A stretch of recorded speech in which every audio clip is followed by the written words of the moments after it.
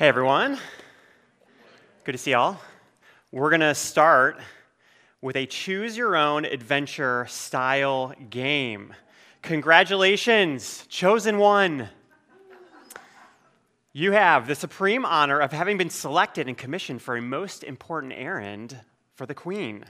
It is a dangerous quest that will last many weeks. The Queen's spy has shared crucial information about the location of the kingdom's lost relic. As suspected, the relic is located somewhere in our rival kingdom's capital city.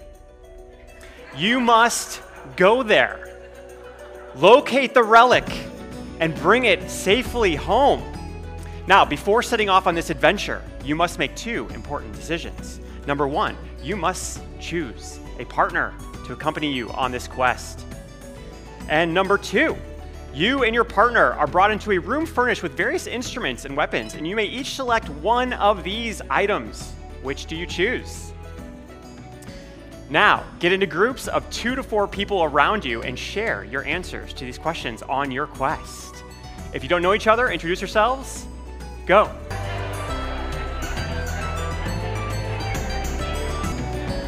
Okay, let's come back together. Well done, chosen ones.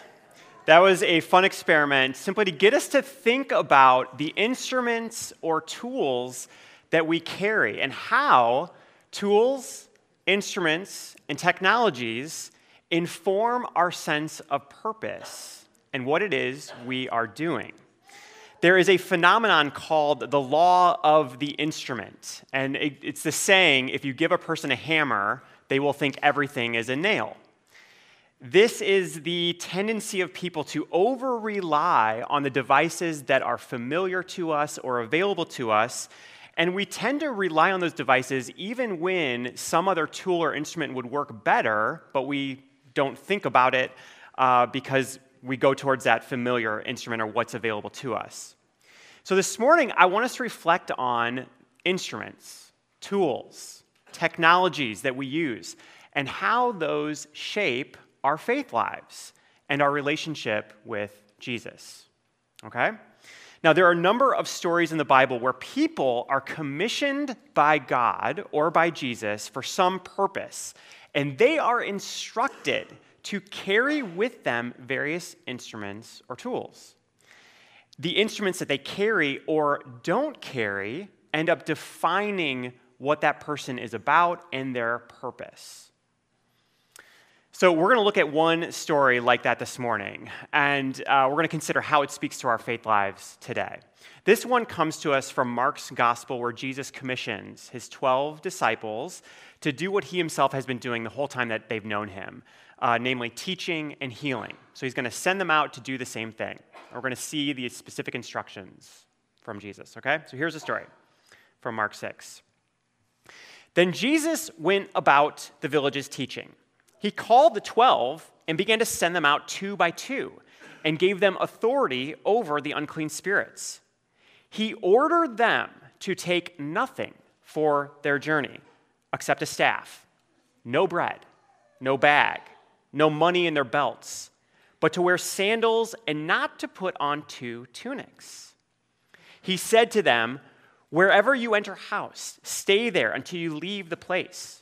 If any place will not welcome you and they refuse to hear you as you leave, shake the dust that is on your feet as a testimony against them."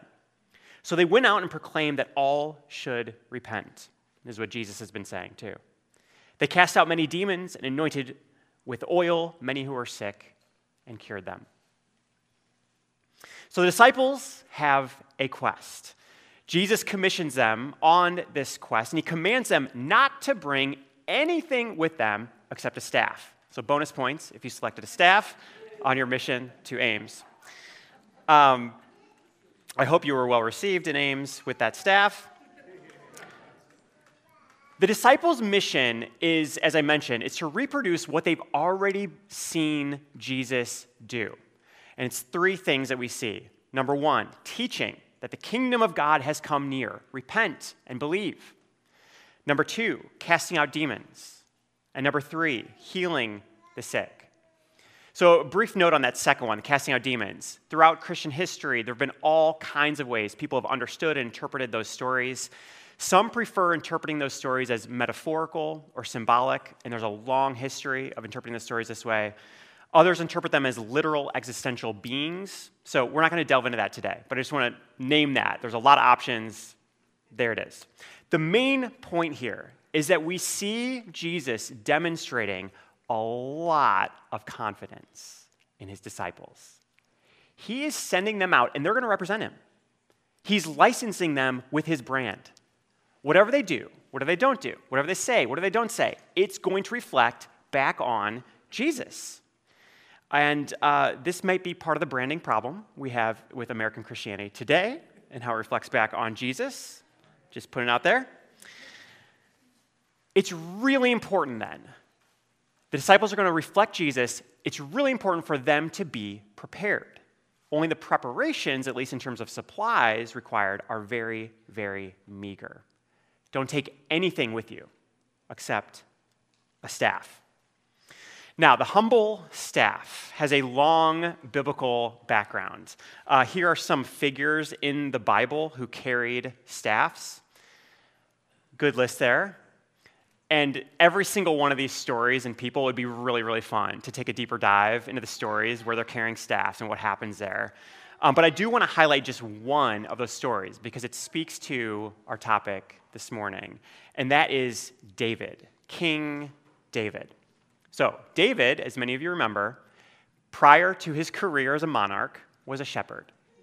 And his instrument, his tool, was a staff. He carried a staff everywhere. In fact, in the famous fight scene between David and Goliath, David shows up carrying a staff. Now, he also has a slingshot, so he goes over, picks 5 stones, because Goliath has 4 brothers. Trivia. So he walks into battle with a slingshot, 5 stones, and his staff. And what does he do? He knocks out the giant with 1 stone, goes over, lays down his staff. He picks up Goliath's sword, and he chops off the giant's head. Holds it up for all Israel to see. This is the moment of transformation, when David puts down his staff and picks up a sword, and the rest is history. The rest of the story of David's monarchy is a story of military campaigns, military victories, securing Israel's border, and getting victory over Israel's enemies. David is defined by the sword, the instrument he carries. Now, going back to our list here, please note that there's one person not mentioned here. Jesus. Nowhere in the Bible does it mention Jesus carrying a staff. In fact, Jesus is instrumentless. Everywhere he goes, it's him. He shows up. He's not using anything, carrying anything. For his daily provisions, he relies on the generosity and the hospitality of others. And this was a cultural expectation at the time, so itinerant preachers, there was kind of a role there, and people understood, someone's coming to teach in our town, we will extend generosity and hospitality in exchange for their message, their teachings. So Jesus fits right into that role. Now, interestingly, early Christian art sometimes depicted Jesus using an instrument because they saw an opportunity to sort of fill in the gap there. What would Jesus carry if he did carry something? Sure, the stories don't mention anything, but maybe he did carry something, right? So check this out. This is a wall painting in a catacomb from the 3rd or 4th century. It's a depiction of Jesus multiplying loaves of bread to feed thousands, and look what he's holding. What is that? It's a wand. 3rd or 4th century Christians drawing Jesus with a wand to carry out his miracles. Here's another one. This is a wood carving on a set of double doors that you can see today at the church Santa Sabina in Rome. This was done in the year 432 CE. They have the records. 3 images of 3 separate miracle stories. I don't know how well you can see it, but from the top to the bottom, raising Lazarus from the dead, multiplying loaves and fish, and my favorite, turning water into wine. All Jesus is carrying an instrument. It looks maybe a wand. It's a little thicker and longer perhaps, so staff, wand, somewhere hybrid. So early Christians picked up on this idea of Jesus using instruments as an extension of his ability or power or authority. And that's what instruments are. They're extensions of us, of our purpose, of what it is we're trying to accomplish in the world. And this is exactly the principle that defines our story today. Jesus tells his disciples, take nothing, just a staff. In doing so, the disciples are thrust into this story with a long history, right? The prophets and leaders that have gone before him, that list of all the leaders in the Bible who wielded staffs, they have a sign of their authority and credibility. When they walk into a village with a staff, everyone's like, woo, somebody with a staff. Here we go. I asked Sanctuary member Jen Brown for her thoughts on this because Jen is a very experienced D&D player, Dungeons & Dragons, and I wondered how a staff might fare in terms of instruments and various the D&D players might carry. And she shared a number of helpful thoughts, like the relative ease of creating and carrying a staff, as well as the ambiguity of someone who might wield one. You never know who you're dealing with, a person who's carrying a staff, right? Are they a humble beggar? Or are they aspiring Jedi like Chirrut Imwe from Rogue One? Who is this person with a staff? Now, Jen also pointed out to me how Jesus' disciples carrying a staff would make it much less likely that they would be branded as insurrectionists than if they were to carry another instrument like a dagger or a sword. And this is definitely part of the tension of the gospel narrative. Part of the tension there is the degree to which Jesus himself would be branded as an insurrectionist. And then his disciples also were sort of cast into that plot. We have at least one story where the disciples were in fact carrying daggers. They defend Jesus, or try to, and Jesus tells them, put away your daggers. Put away your swords. That's not what we're doing here. All of this, again, underscores Jesus' central message and mission, his purpose. His kingdom is a peaceable kingdom. It is an enterprise of blessing, extending blessing. And yeah, there will be obstacles or outright rejection as Jesus anticipates the disciples will receive on their mission. Sometimes, in the case of Jesus, the rejection means violence. But the task is to remain faithful to this peaceable kingdom, this vision of blessing upon blessing. Take nothing with you except a staff. The disciples are commissioned as messengers and teachers, not defenders or fighters. So how do we think about this for us today? Now, I know none of us are ready to go out as itinerant preachers carrying nothing but a staff. Maybe we grab a good walking stick, though, on the trail. That could be. But all of us are commissioned by Jesus to be carriers of the good news that Jesus wants to share with the world, Jesus' peaceable kingdom. And all of us are aspiring to live out our lives in ways that are consistent with who Jesus is and how Jesus would call us to live. And to do that, to live our lives, we engage with all kinds of tools and instruments and technologies. So I think this story invites us to consider, what is our relationship with the instruments and technologies we use and carry? What do they mean about the kind of world we are building, the message we carry? Do our instruments and technologies help us nurture healthy relationships? Do they help us access the gifts that Jesus brings to us? Do they hinder us in any way? Remember the law of the instrument.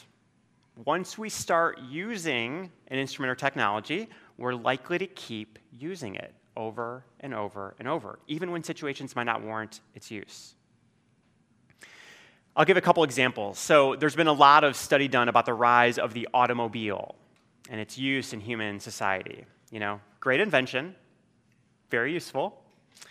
And wow, humans, when we started using cars, we really started using them and using them some more. And then we started building and structuring all of society for the car, for the automobile. There's 2 recent books about parking and just how much parking, the idea, the structures, the systems related to parking, how much that determines urban development. It's amazing. The all-pervasive car.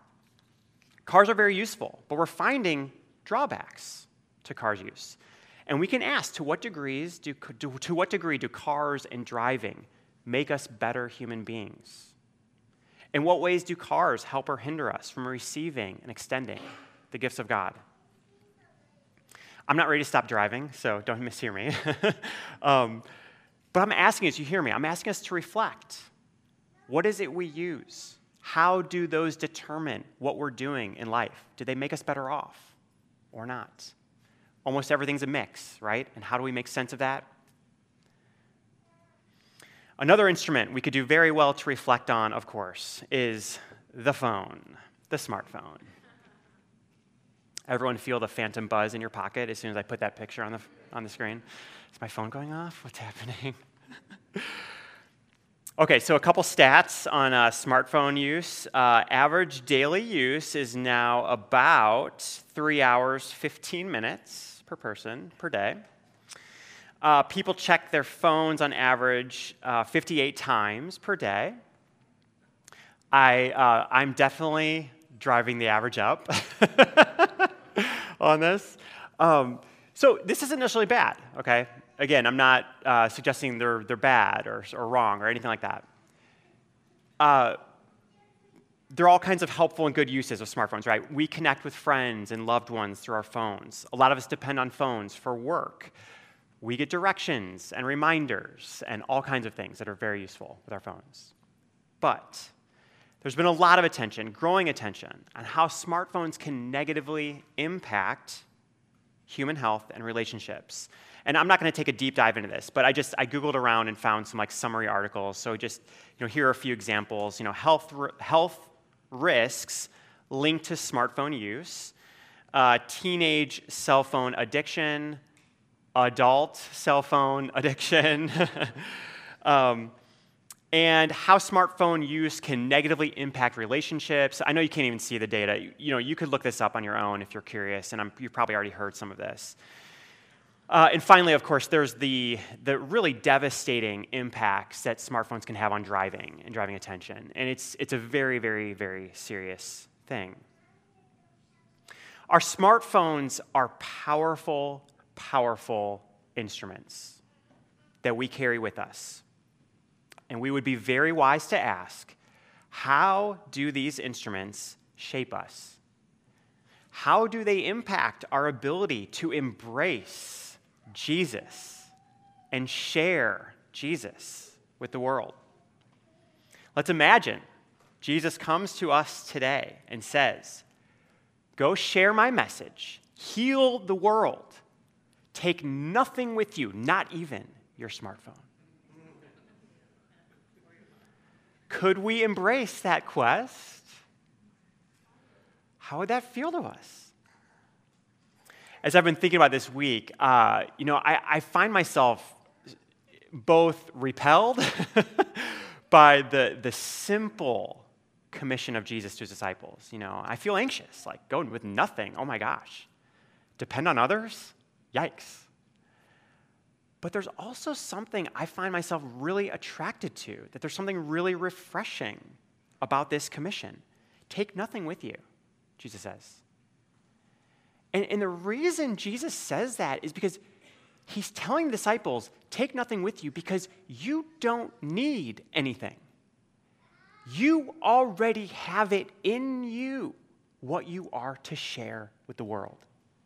It's you. It's in you. In another place, Jesus announces, the kingdom of God is within you. It occupies our being. So when we go out and share the gifts of God, it is us. That's the gift. It is us and it is in us. And that's what Jesus is driving home to him. Okay, maybe you need a staff to establish some credibility, get in the door. But beyond that, what are they doing? They're telling stories. They're showing, here's my experience. You wouldn't believe it. We were at this wedding. The wine ran out, and guess what? Amazing. They're taking a little oil, anointing people who are sick and praying a prayer of blessing and healing, and people are being healed. That's it.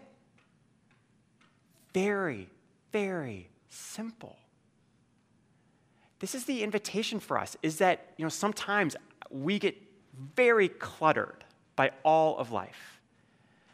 And life is complicated. We need instruments and tools and technologies. But let us remember, at the heart of what it is we are human beings in the image of God, receiving the gifts of God and invited to share those with the world. It's simple, it's refreshing, it's beautiful. That's the gift.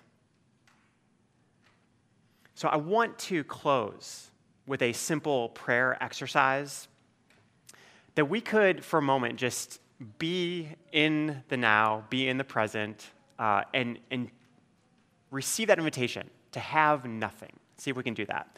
And I've invited us with a simple prayer that we can be quietly saying to ourselves as we breathe and pray.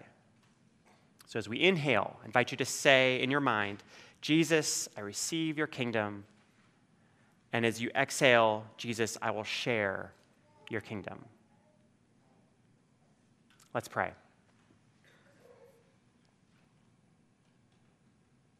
Jesus, I receive your kingdom.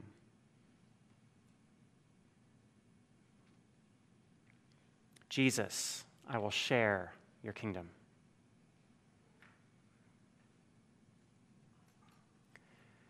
Jesus, I receive your kingdom. Jesus, I will share your kingdom.